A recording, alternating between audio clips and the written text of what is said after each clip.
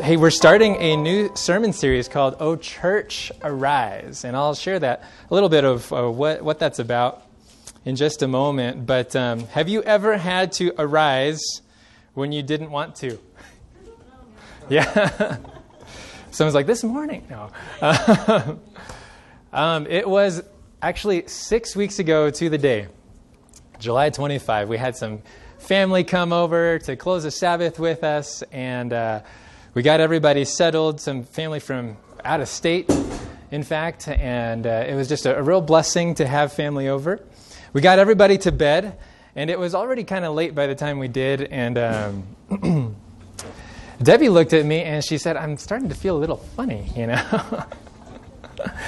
And so, I chalked it up to what we had eaten just the meal before, and she did too, except we started to kind of notice that these funny feelings took place a little rhythmically. And it was just after midnight, that Saturday night, that we knew it was time to arise. I was all comfy in bed. Even though I was comfy in bed, I was still kind of anxious. Do we really need to get going? And Debbie turned to me and said, yep, it's time. We need to get up, get packed up, get loaded up, and get rolling out. Went over to the hospital, and I think just 4 hours later, we're a family of 6. Praise the Lord. There are times when we need to arise, even if we didn't necessarily plan on it, and even if we didn't necessarily expect or want to. And what we're talking about over the next few weeks is arising, because in Scripture, this command to arise is really a command to action. The command, it's repeated throughout Scripture, Old Testament, New Testament. You find people arising when it's time to get moving, when it's time to act on something of importance, of significance, and of great urgency. In fact, what's really interesting is that in the Psalms, especially, you find people asking God to arise. You find people petitioning and pleading with God to arise because they feel like they need Him to step in, to do something. Just a couple of examples here from the Psalms. Psalm 10, verse 12, arise, O Lord. O God, lift up your hand. Do not forget the humble. Here's from Psalm 44. Awake, why do you sleep, O Lord? Arise, do not cast us off forever. Arise for our help and redeem us for your mercy's sake. I don't know, maybe you've had a season where you felt like God was asleep on the job. We're told in Psalm 121 that God never sleeps or slumbers. And so sometimes we might feel like, hey, God, get out of bed, What does Elijah tell the prophets of Baal? Maybe your God is sleeping. Maybe he's on a vacation, something like that. But the reality is that God is already at work. Sometimes we just feel the need to say, please step in. Please step in. And this is what the psalmists often asked for God to arise, to act, and come to the rescue. What's interesting is that not too long ago, I was reading through the book of Acts. And I was just looking for just direction in terms of how to impact the community, how to be a church. And as I was reading through the book of Acts, what stood out to me is that throughout the book of Acts, God is calling His church to arise. Several times over, this command, arise, occurs, whether it's to God's people or even an implication from God's people for others. There is a command repeatedly throughout the book of Acts to arise. And when it does show up, again, it's not the church pleading with God to awake.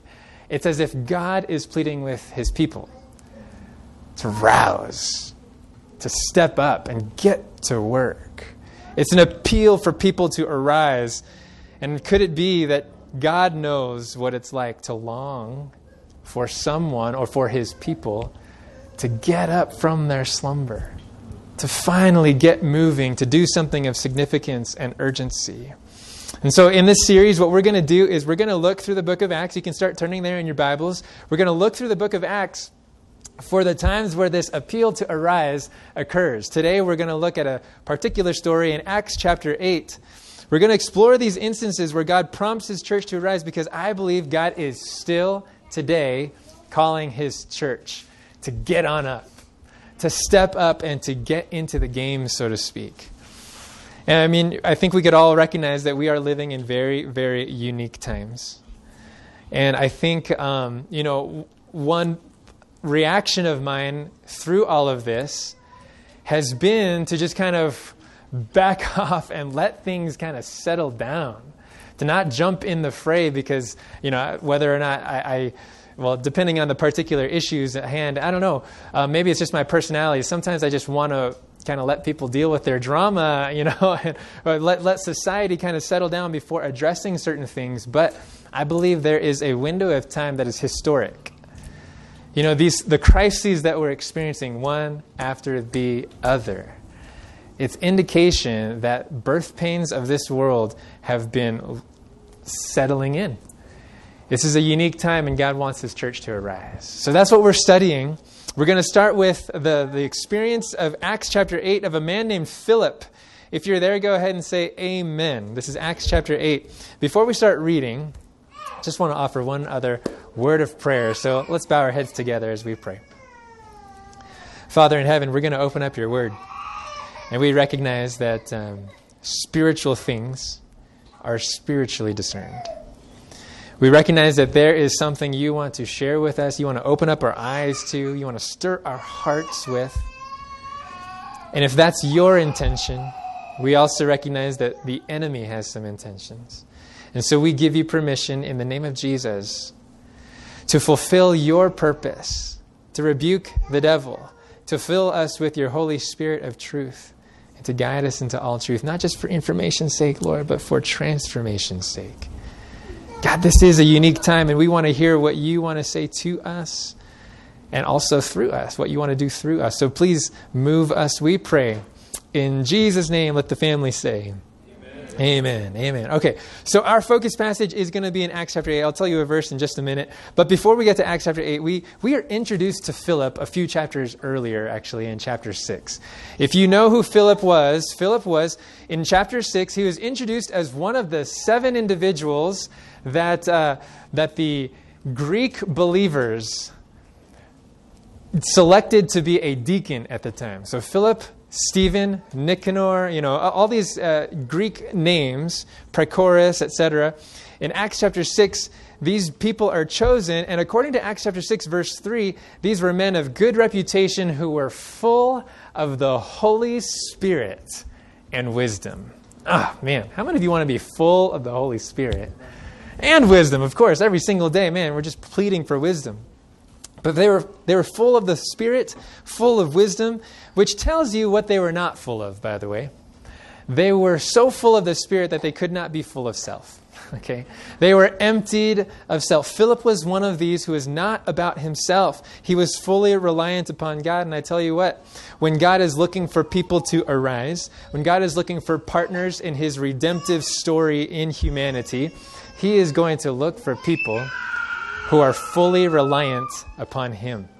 He's going to look for people full of the Spirit and not of themselves. In fact, I think it's 2 Chronicles 16 verse 9. If you're taking notes, you can write this down. 2 Chronicles 16 verse 9 actually gives us the idea that God's eyes are roaming back and forth throughout the earth to see whose hearts are fully His, that He might strongly support them. Like He's constantly on the lookout. His radar is up. Who is fully reliant upon me? And Philip was one of those guys. So by the time we catch up with Philip in Acts chapter 8, flip a few chapters now, if you're there still in Acts chapter 8, this was actually a really crucial turning point in the story of the early church. If you remember in Acts chapter 1, Jesus says, hey, you shall receive power when the Holy Spirit comes upon you, and you shall be witnesses to me in Jerusalem, in Judea, in Samaria, and to the where? Does anybody remember? Ends of the earth, right? Acts chapter 1, verse 8 is kind of actually, you might say it's a table of contents for the entire book of Acts. The story of Acts starts with God's work in Jerusalem, then Judea. Now, Samaria was also part of Judea, but God wanted to mention specifically, don't skip the Samaritans, okay? In Samaria and to the ends of the earth. And what's interesting is that all throughout chapters 1 through 7, the work of the early apostles, those original apostles, the work of the believers was strictly in Jerusalem. And it was kind of a tipping point, which is chapter 6 was one of those tipping points. Like God was trying to get the believers out of Jerusalem. By the time you get to chapter 8 verse 1, what does it say? Here it is. Chapter 8 verse 1, I'm reading from the New King James. The Bible says, "Now Saul was consenting to his death." That's speaking of Stephen's stoning. "And at that time a great persecution arose against the church, which was at" where? "At Jerusalem, and they were all scattered throughout the regions of" where? "Judea and Samaria." Okay, now we're following the table of contents, yeah? So God uses persecution to move the church forward in mission. This is really interesting. This is almost a sermon in and of itself, that the greatest opposition that Satan throws is often God's greatest opportunity to work through his people. It's awesome. It's powerful. So what ends up happening is that those who were, and they were all scattered throughout the regions of Judea and Samaria, except who, according to the end of verse 1? Except the apostles. Okay? So everybody but the 12. I guess at this time, but the 11. Well, no. Now there's 12, right? Matthias is there. Anyways, everybody but the 12, the clergy, so to speak, they're moved beyond the borders of Jerusalem. And according to verse 2, the Bible says, "Devout men carried Stephen to his burial and made great lamentation over him." I'm sorry. What I'm looking for is verse 4. "Therefore, those who were scattered," which was everybody except the apostles, "those who were scattered went everywhere doing" what? Preaching the word. Okay? The deacons, right? The deaconesses, the lay people, they were preaching the gospel. What the enemy used as some great opposition, God used as a great opportunity to move the church forward in mission. Philip was one of those, according to verse 5. This is Acts chapter 8, verse 5. "Then Philip went down to the city of" where? "Samaria, and preached Christ to them." Here's Philip. And later on, he's known as Philip the Evangelist. And so Philip did all of this. He was one of those scattered, preaching the word. He was unhindered by cultural bias, praise the Lord, right? He was someone who, without racial prejudice, Philip saw everyone as deserving of hearing the greatest news ever. He proclaimed Jesus. He was used by God to perform signs. You start scanning through the subsequent verses there in Acts chapter 8. He was performing miracles. He was leading people to great joy. And it was this courageous missionary who is emptied of self and full of the Spirit that God called to arise. Okay, so now, here we go. You ready? This is the focus passage of today. We're going to go to Acts chapter 8 and verse 26. When you're there, say, "I'm there." Verse 26. Chapter 8, verse 26. When you're there, say, "I'm there." Okay, here it is. This is probably, I hate to say it's like my favorite story. It's one of my favorite stories. Just because this is so cool. All right, Acts chapter 8, verse 26. "Now, an angel of the Lord spoke to Philip, saying," what are the next three words? "Arise and go." Yeah.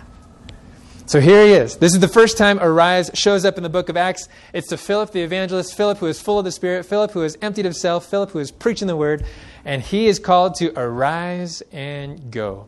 And as we look at the rest of the Philip's experience here, I want us to just kind of see Philip as a model for God's church of how to arise. All right? How can we arise to mission? How can we arise to go on God's errands, so to speak? How did he do it? First of all, let me suggest this. He arose with obedience to the Spirit's promptings. Okay? I mean, just notice, Philip he had his antenna out. Okay? He was listening. His radio signal was not tuned elsewhere, but it was tuned directly to the voice of God. Notice again in verse 26, "Now an angel of the Lord spoke to Philip." An angel spoke to Philip. I mean, this is just so cool. Okay, "An angel of the Lord spoke to Philip, saying, 'Arise and go toward the south along the road which goes down from Jerusalem to Gaza.'" This angel didn't say, "Hey, have a good day." No, this angel said, "Go to this specific road at this specific time." The rest of the verse says, "This is desert." And what does Philip do? Was he obedient to the promptings of heavenly intelligences? Yes or no? Yes, verse 27. So he arose and went. Behold, a man of Ethiopia, a eunuch of great authority under Candace, the queen of the Ethiopians, who had charge of all her treasury. In other words, this is a person of influence and importance. He had come to Jerusalem to worship, verse 28, was returning, and sitting in his chariot, he was reading Isaiah the prophet. Now, verse 29 again. Then the Spirit said to Philip. I mean, these aren't just like vague, like rumblings of the tummy. No, this is the Holy Spirit speaking. The angel spoke to him in verse 26. The Spirit speaks to him now. Then the Spirit said to Philip, go near and overtake this chariot. All right, so how does Philip arise? First of all, he arises with obedience. Obedience to the Holy Spirit's promptings. And he does this by, one, being aware, having his antenna up. I would submit to you that Philip, this was not the first time he had heard the voice of an angel. This was probably not the first time he had heard the Holy Spirit speaking to him. Why? Probably because he had cultivated a habit of listening, right? He had cultivated a habit of tuning in to the right frequency. Here's Philip. He had spent time growing familiar with God's voice. He demonstrated both a sensitivity and I would say an expectation that God would speak to him. I wonder how often he woke up in the morning and said, just like Samuel, little boy Samuel, speak, Lord, your servant is listening. And I wonder how many of us today have that same expectation. This is something that I've been grappling with myself and encouraging our kids recently to just wake up in the morning and just like Samuel, just speak, Lord, your servant is listening. You know, when we open up the Bible, we may have a Bible reading plan. We may want to work through our Sabbath school quarterly, but don't just run through the routine. Listen for the voice of the living God. And this is what Philip did. I believe that, Isaiah 50 verse 4 is actually a messianic prophecy about the experience of Jesus. It says, the Lord God has given me the tongue of the learned, that I would know how to speak a word in season to him who is weary. And then it says, he awakens me morning by morning. He awakens my ear to hear as the learned. And while that may be a prophecy specifically about the Messiah, I believe that's something that he wants to live out in every one of us. That every single day he would wake us up morning by morning. He would awaken our ear to hear as the learned. Why? So that we can have a learned tongue as well. To speak a word in season to him who is weary. We'll get to that. Philip exhibits that later on in the story. But, here he is. He's obedient to the promptings of the Spirit. Have you ever sensed the Holy Spirit saying, hey, go ahead and reach out to this person. Send a text to this person. Or maybe go ahead and overtake that chariot. I don't know. Maybe it has been that bold and audacious. But I don't know about you, but when I experience those promptings, I am not necessarily like Philip. Where is it? It's in verse 30. I didn't read that part. Verse 30. So Philip ran to him. Okay? Philip wasn't like, you know what? Maybe I'll wait for a little more convenient time, kind of just watch things for a little bit. No. Philip ran. He was eager. He went about it, no hesitation. And for me personally, as I'm reading this story, I realize that my tendency is just to kind of, let me process this a little bit longer. Do you really want me to approach this person? Do you really want me to engage that neighbor? Do you really want me to reach out to my cousin? Whatever the case might be. Here's Philip. He rises with obedience. And that obedience is quick. That obedience is filled with swiftness and dispatch. And my question is, how is Philip so eager? How is Philip so ready to arise?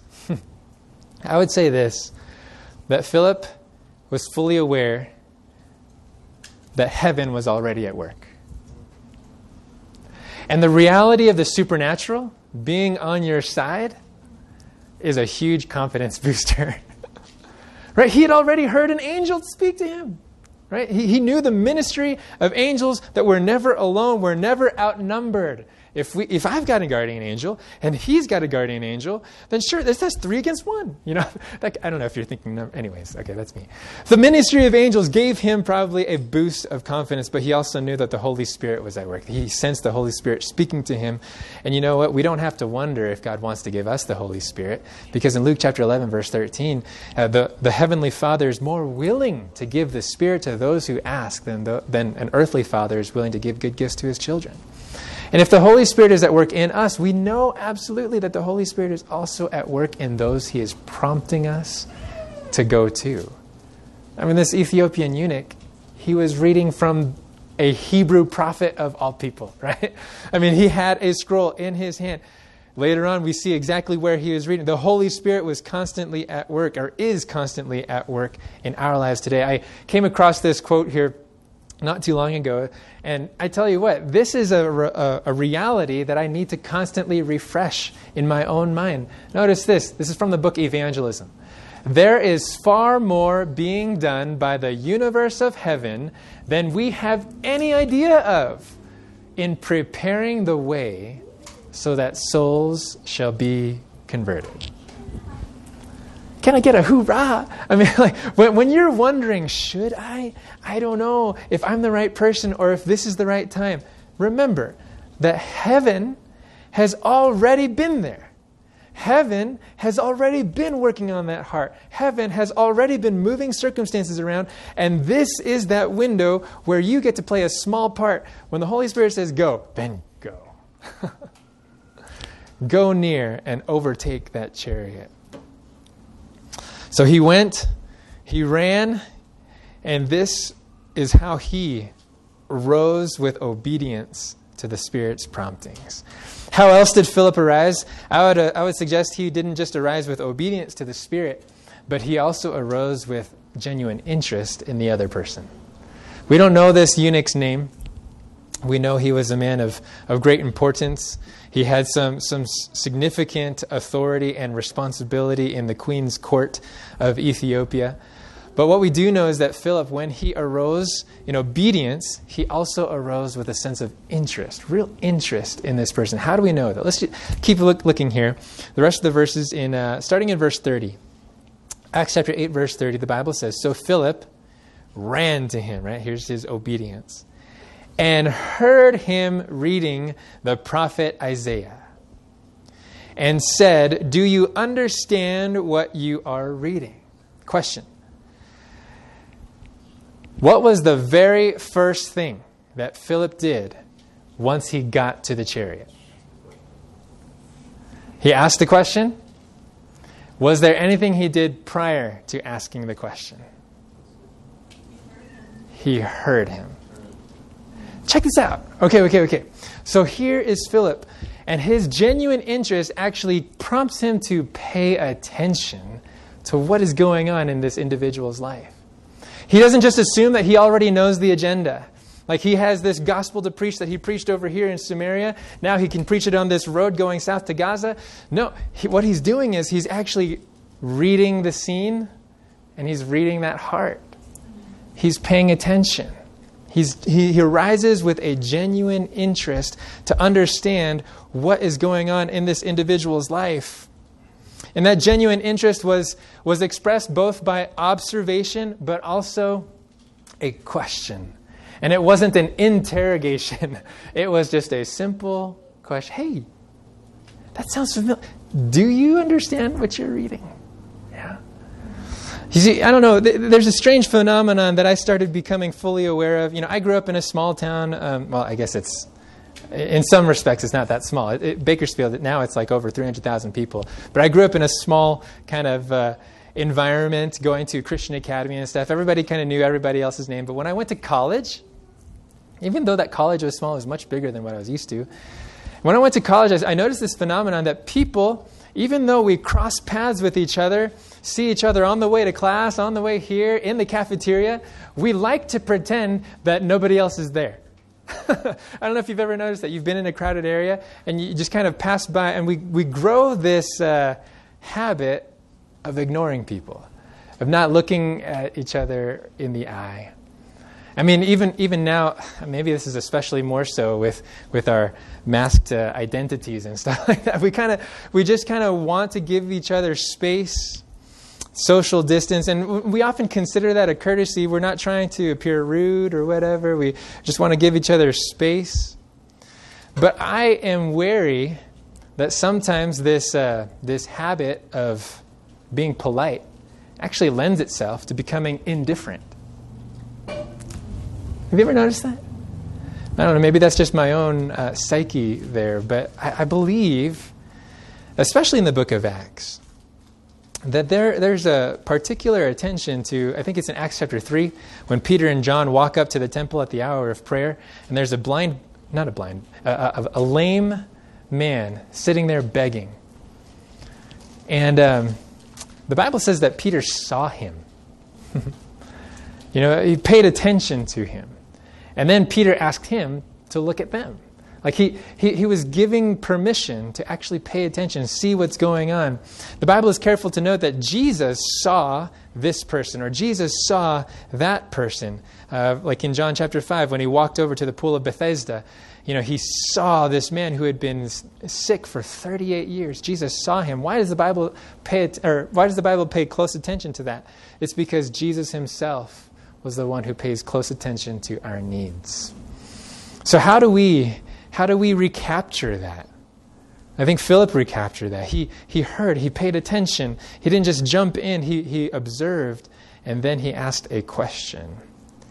I think that's one of the most simple tools, so to speak, for showing genuine interest in people.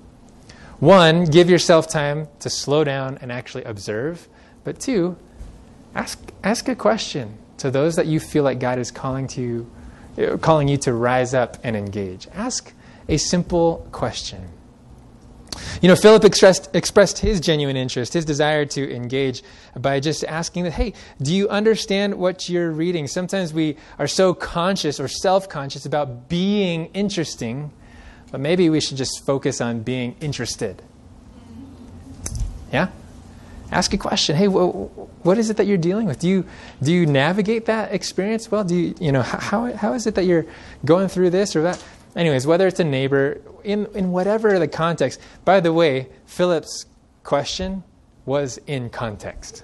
Okay, he was not just asking about, hey, how's the weather?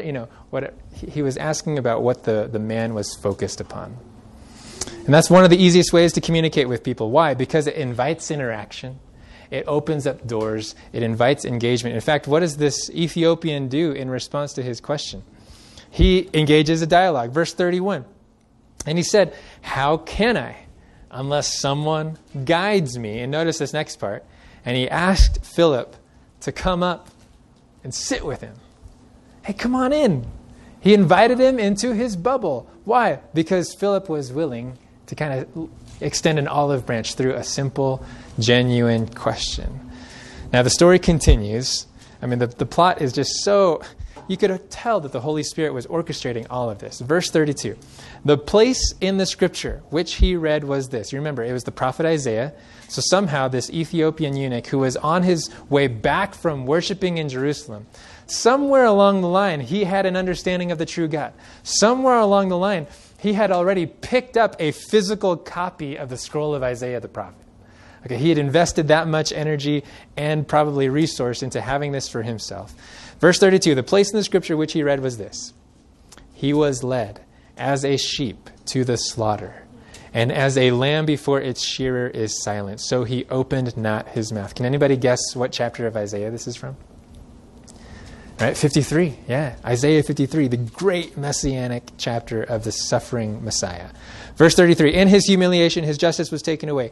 And who will declare his generation? For his life is taken from the earth. And in verse 34, so the eunuch answered Philip and said, I ask of you, of whom does the prophet say this? Of himself or some other man? Philip's extension of interest engendered interest back. Okay, a mutual response. His question opened up a door for this Ethiopian eunuch to actually trust him as a voice of influence and confidence. And so here's Philip. He arises with obedience to the Spirit's prompting. Then he arises with genuine interest in this other person. And finally, in verse 35, he arises with an open mouth. Okay? He expresses interest, and then when the door is open, that's when he opens his mouth. In verse 35, we can read it. Then Philip opened his mouth. And I tell you, sometimes when you imagine yourself opening your mouths in a moment of possible engagement with a neighbor or a coworker, I don't know, maybe your heart starts beating fast. You start getting there. What's going to come out? You know, that's maybe what you're wondering. Here, Philip, notice, then he opened his mouth and beginning at this scripture, preached Jesus to him. Oh, that whenever we open our mouths, we would begin right where they are and head cross country. Head toward the cross. Head towards Jesus. Preach Jesus to him. And there's a promise. Really awesome promise in Psalm 81 verse 10. If you ever get nervous like I do, what am I going to say? How am I going to respond? What if they ask me a question I don't know? Just open your mouth wide. Psalm 81 verse 10. I am the Lord your God who brought you out of the land of Egypt. Open your mouth wide and I will fill it. Yeah? Open your mouth wide and I will fill it. Yeah, in context, he's probably talking about just open your mouths wide so I can fill it with provision, so I can provide you with food and et cetera, et cetera. But what if in our situations where we feel like we are called upon to speak a word in season, we're not sure if it's the right word in the right season? What if we just opened our mouth and trust God with his promise that he will fill it with his word? When God calls us to arise and go on his errands, when he leads us to someone who is asking questions, he will. He will fill our mouths with just the right words at just the right time if we will simply be willing to open our mouths. And when Philip opened his mouth, again, like we said, what came out? It was Jesus. He preached Jesus to him. And I wonder, could the same be said of me? That when I open my mouth in talking with my neighbor, am I going to talk more about the weather or more about sports or whatever? Oh, that God would use me to open my mouth and preach Jesus. When we open our mouths, sometimes we're quicker to share a news headline or a complaint or a juicy gossip than we are to share of Jesus. But here, Philip, I think it's Matthew 12. Jesus kind of talks about the connection between the mouth and the heart. It's out of the abundance of the heart that the mouth speaks. And if whenever Philip opened his mouth, he spoke Jesus, it was probably because the abundance of his heart was filled with Jesus. And if you're wondering, how can I control what I say? How can I be so filled with the Spirit like Philip was? Well, let's fill up your heart. Let your heart's affections be solely centered upon the one who is more lovely than 10,000. If the mouth speaks from the abundance of the heart, Philip could open his mouth and preach Jesus because his heart was fully occupied with Jesus, and we can do the same. When Philip opened his mouth, he preached Jesus, and like we said earlier, he started in context. He started right where he was, right where the Ethiopian was. And that's something that we can do too. We can start right where people are. We don't need to necessarily jump 10 steps ahead of them, but start where they are. And that's where the genuine interest, observing and paying attention, that's where that's really key. Being able to understand people for who they are and their needs, what they're already thinking about, what they're already dealing with. And when you start in context, then go cross country. Head towards the cross. Connect that to the story of Jesus. Not just the historical story of Jesus, but your story of Jesus. Do you understand what I mean by that? Your story of Jesus. I mean, you think about the woman at the well. We were talking about this a couple of weeks ago in our Sabbath school lesson. The woman at the well in John chapter 4, she brought a whole city to Jesus. How did she do that?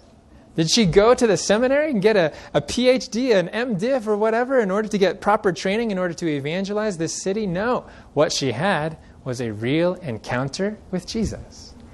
And she just told her story of Jesus. Come, meet a man who told me everything I did. And the whole city came. What was it? The demoniac in Mark chapter 5. He wanted to follow after Jesus after he was healed. But then God tells him, hey, go home, tell your friends what great things the Lord has done for you. How do I preach Jesus? I don't know all the stories. Well, you know your story of Jesus. Tell that story. Open your mouth wide, and God will fill it.